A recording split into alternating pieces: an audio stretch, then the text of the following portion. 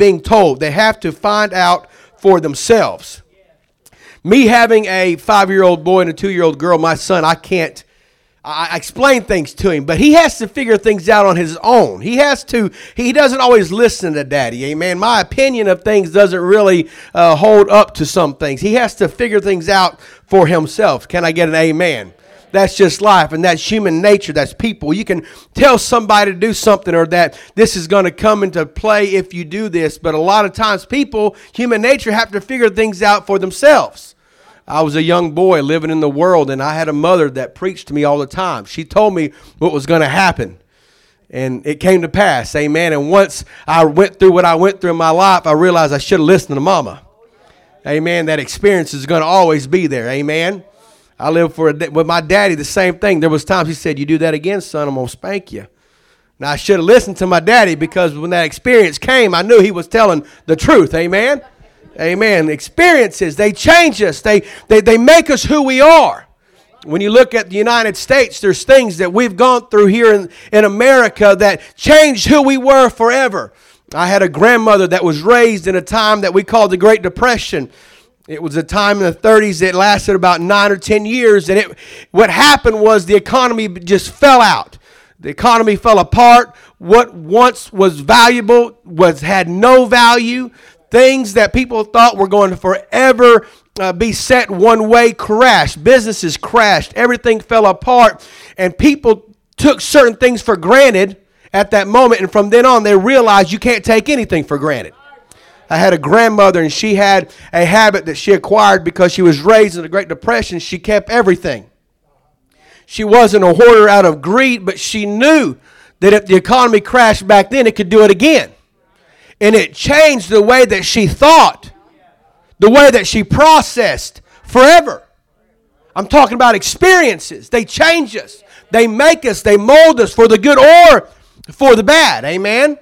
Think about that. Another thing was Pearl Harbor. We as America, United States, we once thought that we were untouchable. But we realized that the Japanese realized that we were not untouchable. Amen? They came in Hawaii and they bombed us and they killed thousands of Americans. And it shook our world. It shook our foundation because we were America. Nobody would dare touch us. But it shaped us and it made us paranoid. Sadly, later on in 9/11, how many of you remember 9/11? Many of you can remember right where you were when you saw the news, when you heard it on the radio. I was working in a cabinet shop, and everything stopped. People began to just disappear. Where were they going? What was going on? And in the office area where you never went in, now it was open to anybody, and everybody was around the computer screens, around the TVs watching. As the horror was unfolding that we had already had an airplane hit, and here came another one. I was watching it live when the second airplane hit. And it changed who I was. The fear struck my body. I thought I was about to be thrown into a war. I didn't know what was going to happen. I didn't know if I was going to have to go serve. I didn't know what was going on. And it changed the way America looked at things forever. Think about it. Sadly, it's a lot of it's faded away, but there was a lot of fear that came that people began to turn back to God. There was bumper stickers everywhere. You remember those little magnets? They were on every vehicle. It changed the way a lot of people thought about things. It changed the way people reacted and responded to things. I'm talking about an experience. God has programmed us as human beings that you can give your opinion to somebody. You can tell them how great something is. But be honest with you, it's an experience that changes who we are. It's life experiences that make us the human beings, the people that we are. Amen? So you can argue opinions and you can argue ideas, but you can't deny an experience. So look back into your lives. Think about things that you've gone through as human beings, whether it was a bad phone call, circumstances that took place, things that were good or bad that changed who you were. Think about those experiences. And as important as those were to our flesh, there are spiritual experiences that take place in the Scripture and in our life that change us forever. And I'm thankful for those things. The text that I was reading to you about, these were the people that crucified, that spit at Jesus. They cursed at Jesus. They yelled at him. They They did all of these terrible things at the Messiah. These were those people that I was reading about just a second ago that Peter and the rest of the apostles were talking to. These were those people. These weren't just regular Jews and just regular people, but many of these people were there. They were present at that very moment in time. And this was what was being read to them. This was what was being told to them. He was telling them that the one that you crucified was the Messiah. He was God manifested in the flesh. This was Him. The things that you did it to your Christ, to Jesus Christ, to God Almighty. You talk about an experience.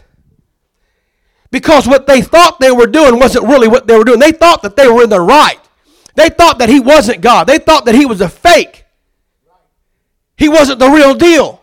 Let me throw this in. They didn't crucify Him because He said He was the Son of God. He would have just been a lunatic. They knew there was one God. They crucified Him because He said He was God. That's where the blasphemy came in.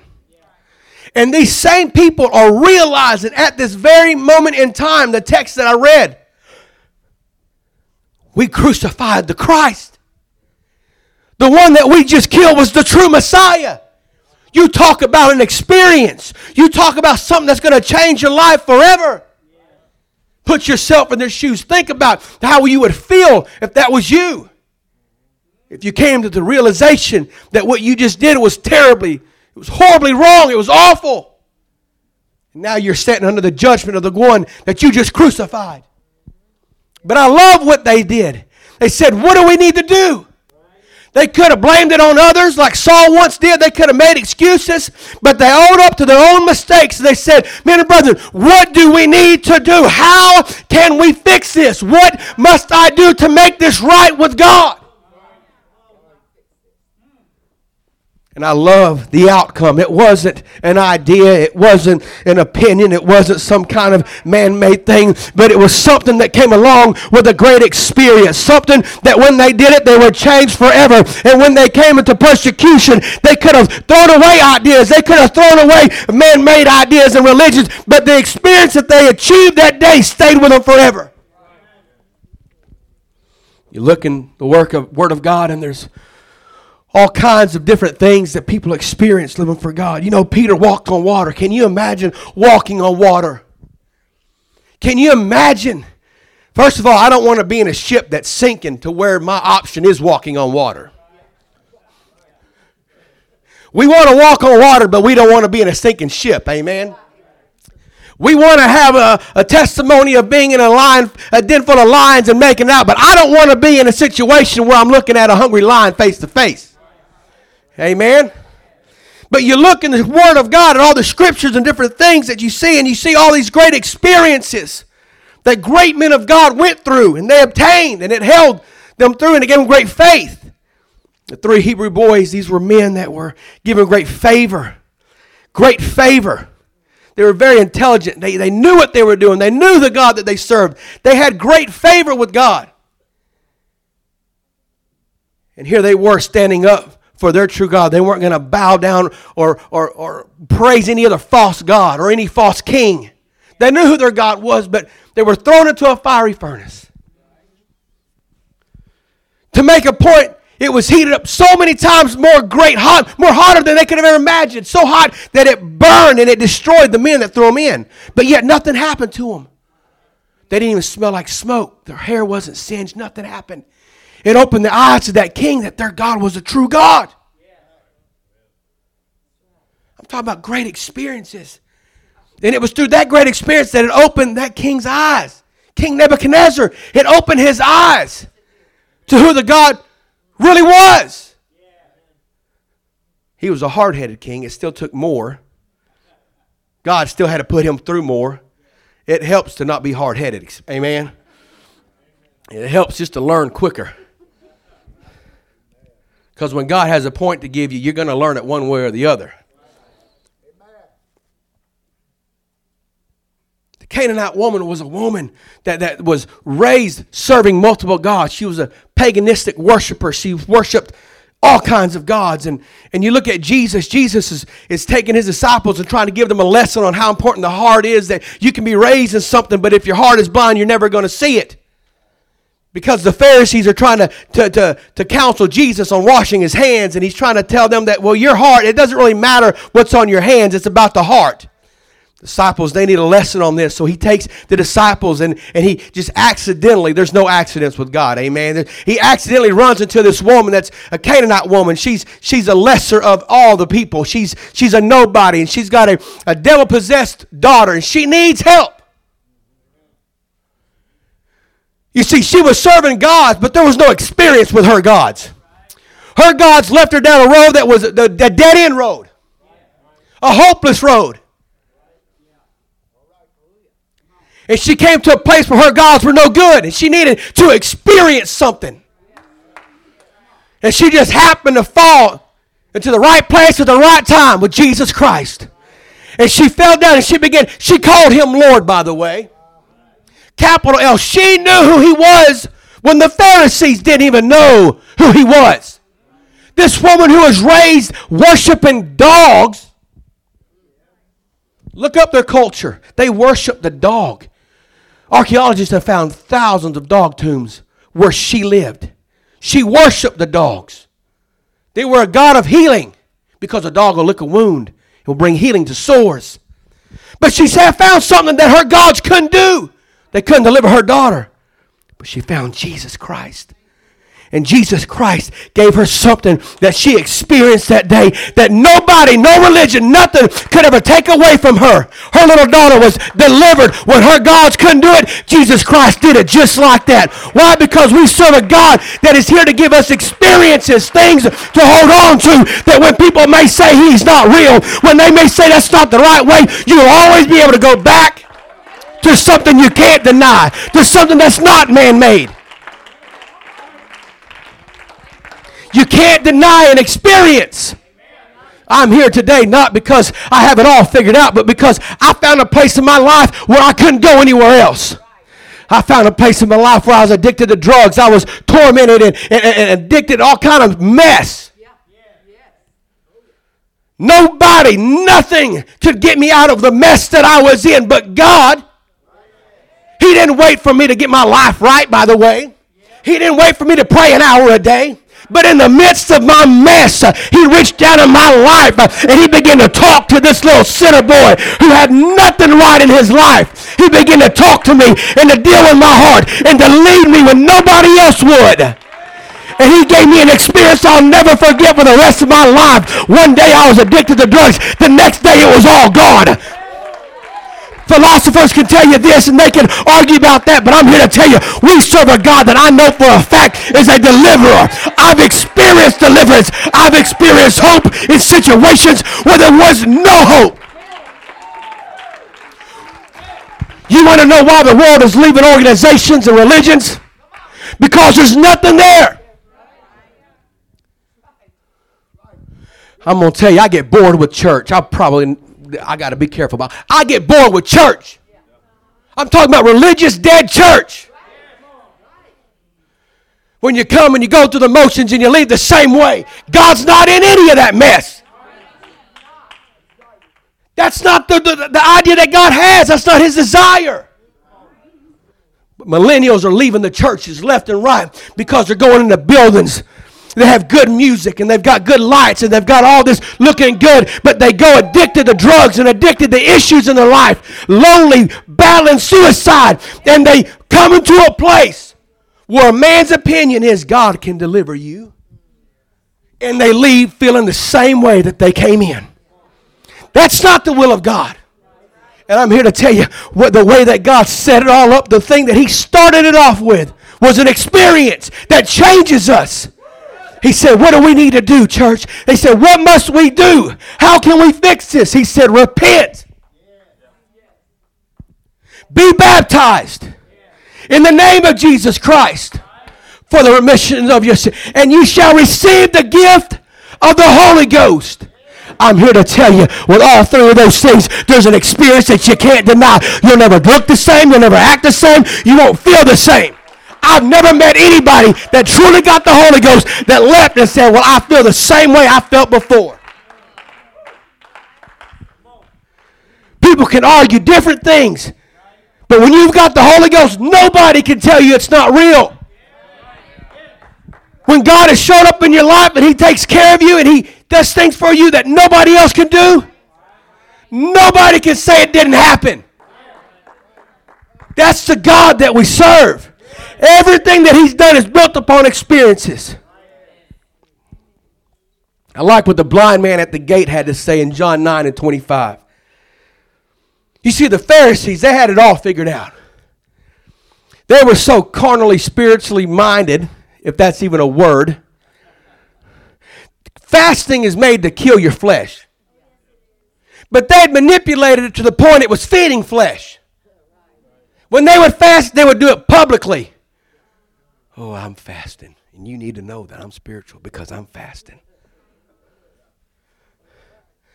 I've been fasting for 4 days. So I'm up here now. I'm super spiritual. That's how they fasted. They would do it in a manner where they would look so hungry, and they would do it publicly. And it was feeding their flesh, their carnality. When the whole purpose of fasting is to kill your flesh. That's why we're not supposed to tell everybody we're fasting when we fast. Amen? So they had this thing all figured out, and they were all carnal, and they had issues, and Jesus came about and began to heal people, giving people experiences that they couldn't deny. People that didn't deserve it. He was healing and delivering and doing great things. And it was shining light on how dead these Pharisees were. And they were losing control over it. They were losing followers because people quit following after them. They began to follow after Jesus because of the experiences that they were receiving. This man was healed. He was born blind, and he was healed. And they didn't like that. So they came to this man, and now they're questioning this man, and they're being bullies towards this man and his family. To the point the parents were like, I don't want to get involved in this, you just ask him. And I love what he said because it sums up everything. He answered and said, whether he be a sinner or not, I know not. But one thing I know, that whereas I was blind, now I see. I'm not here to argue your opinion and your ideas. All I can tell you is what I experienced. I met a man that didn't know me, or I at least didn't know him. And I was born blind, and I didn't deserve it. But for some reason, he found favor in me, and now I am not blind anymore. I can see. And I'm going to tell you, one of the greatest things you have, church, is your testimony. Because your testimony is what people need to hear. It builds faith in people that are faithless. It builds hope in people that are hopeless. Because in this community, in this city alone, there are thousands of people that have problems in life. They're going through divorce. They're going through all kinds of issues. And they need to hear from somebody that's experienced something from God. And so that they know that there is truly a God that can bring them out of what they're in. The suicide rate is out the door these days. It is through the roof. One of the main reasons people commit suicide is because they're hopeless.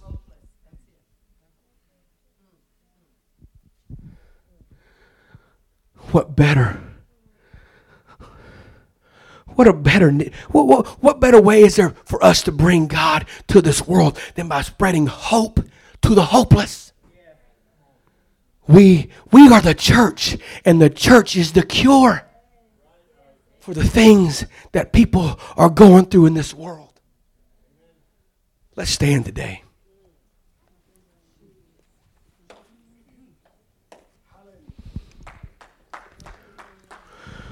Let's all close our eyes for a minute. Come on. Hallelujah, Jesus. I thank you, Lord. You can't deny an experience, church. Come on. God has given you experiences, and He needs you to get out of this church and into this community and begin to get beyond yourself, get beyond your comfort zone, reach beyond your fears and your own failures. It ain't about you. It's about the lost. God's got more. God can do more with somebody that's not able, but's willing. It's not about are you able to do anything. It's are we willing to do it? Come on, this community needs, this church, this community needs people that get out of our comfort zones, rob us. Our comfort zone is the biggest thing, I believe, that keeps us from doing the will of God. Well, what if they don't accept it? Who cares? Is God any less if they don't accept it? Are you any less in the eyes of God if they don't accept it? You see, Peter had that kind of problem before God opened his eyes to the understanding. Before he was afraid of what everybody else thought. He had his little comfort zone. Matter of fact, when Jesus was crucified and he thought he was gone forever, he went back to what he was comfortable with, and that was fishing. But once God opened his understanding into who he was and who he was in the eyes of God, nothing stopped him from proclaiming the truth, the gospel, and the goodness of Jesus Christ.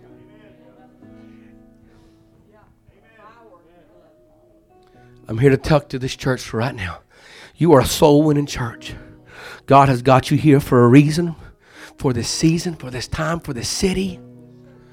Stop letting your comfort zone and your own insecurities stop you from getting into your family, to your workplace, to your communities.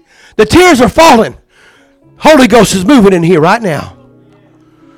If God did it for you, He's going to do it for them. And He's no respecter of persons. My Lord, He talked to me when I was addicted to drugs. One night I was running from my calling, drunk, sitting outside of a party. Running from God. I've been running from God for over a year. The thing I realized about my calling is you can't outrun God. And you can't get drunk enough to get the calling out of your heart. God talked to me one day. I left the party, sat on a curb, frustrated and mad at God. I said, God, why can't you just leave me alone? And this is what my God said to me. He said, son, this is not what I've called you to do. And I began to weep. I began to cry. This little drunk boy began to feel the presence of God. God sobered me up instantly, and I felt the presence of God. See, that messes with some of your minds. Because God doesn't want anything to do with a sinner. I'm here to tell you, God wants everything to do with a sinner. That's why He came to this earth. That's why He put flesh upon His spirit. And that's why He died. And there are people in this community that are hurting, that are hungry. They're a part of broken homes. They're a part of messes that our minds can't even fathom. They're little children. They have to go through things that our mind can't even comprehend. And what they need a man. They need a woman that'll step beyond their comfort zone and find the opportunity that God lays before them. And just simply tell them, hey, I know a God that loves you. I know a God that cares for you. Matter of fact, let me just tell you what I've experienced in my life. Let me just tell you what I've gone through and where He's taken me out of, where He's brought me from. Because you can't deny an experience. And when these people realized who they crucified, they opened their hearts. And they did what was right. And they asked, what do we got to do? What are our options? What must we do? And He told them, repent and be baptized, every one of you, in the name of Jesus Christ, for the remission of your sins. And ye shall receive the gift of the Holy Ghost. If you've ever received the Holy Ghost, raise your hand. If you've ever been baptized in Jesus' name, raise your hand. I'm sure we've all repented in here. You can vouch with me that there's an experience. See, repentance isn't feeling sorry, by the way. You know, repentance is actually surrendering. True repentance is surrendering. True repentance is finally just saying, not my will, but thy will. God, I'm tired of trying to do it my way. Now, I don't have it all figured out. You know, true repentance, there's always an element of trust. And sometimes it can be scary to trust a God that you may not even really know yet.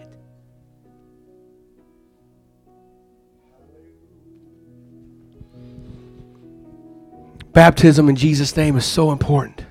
It's so crucial, isn't it?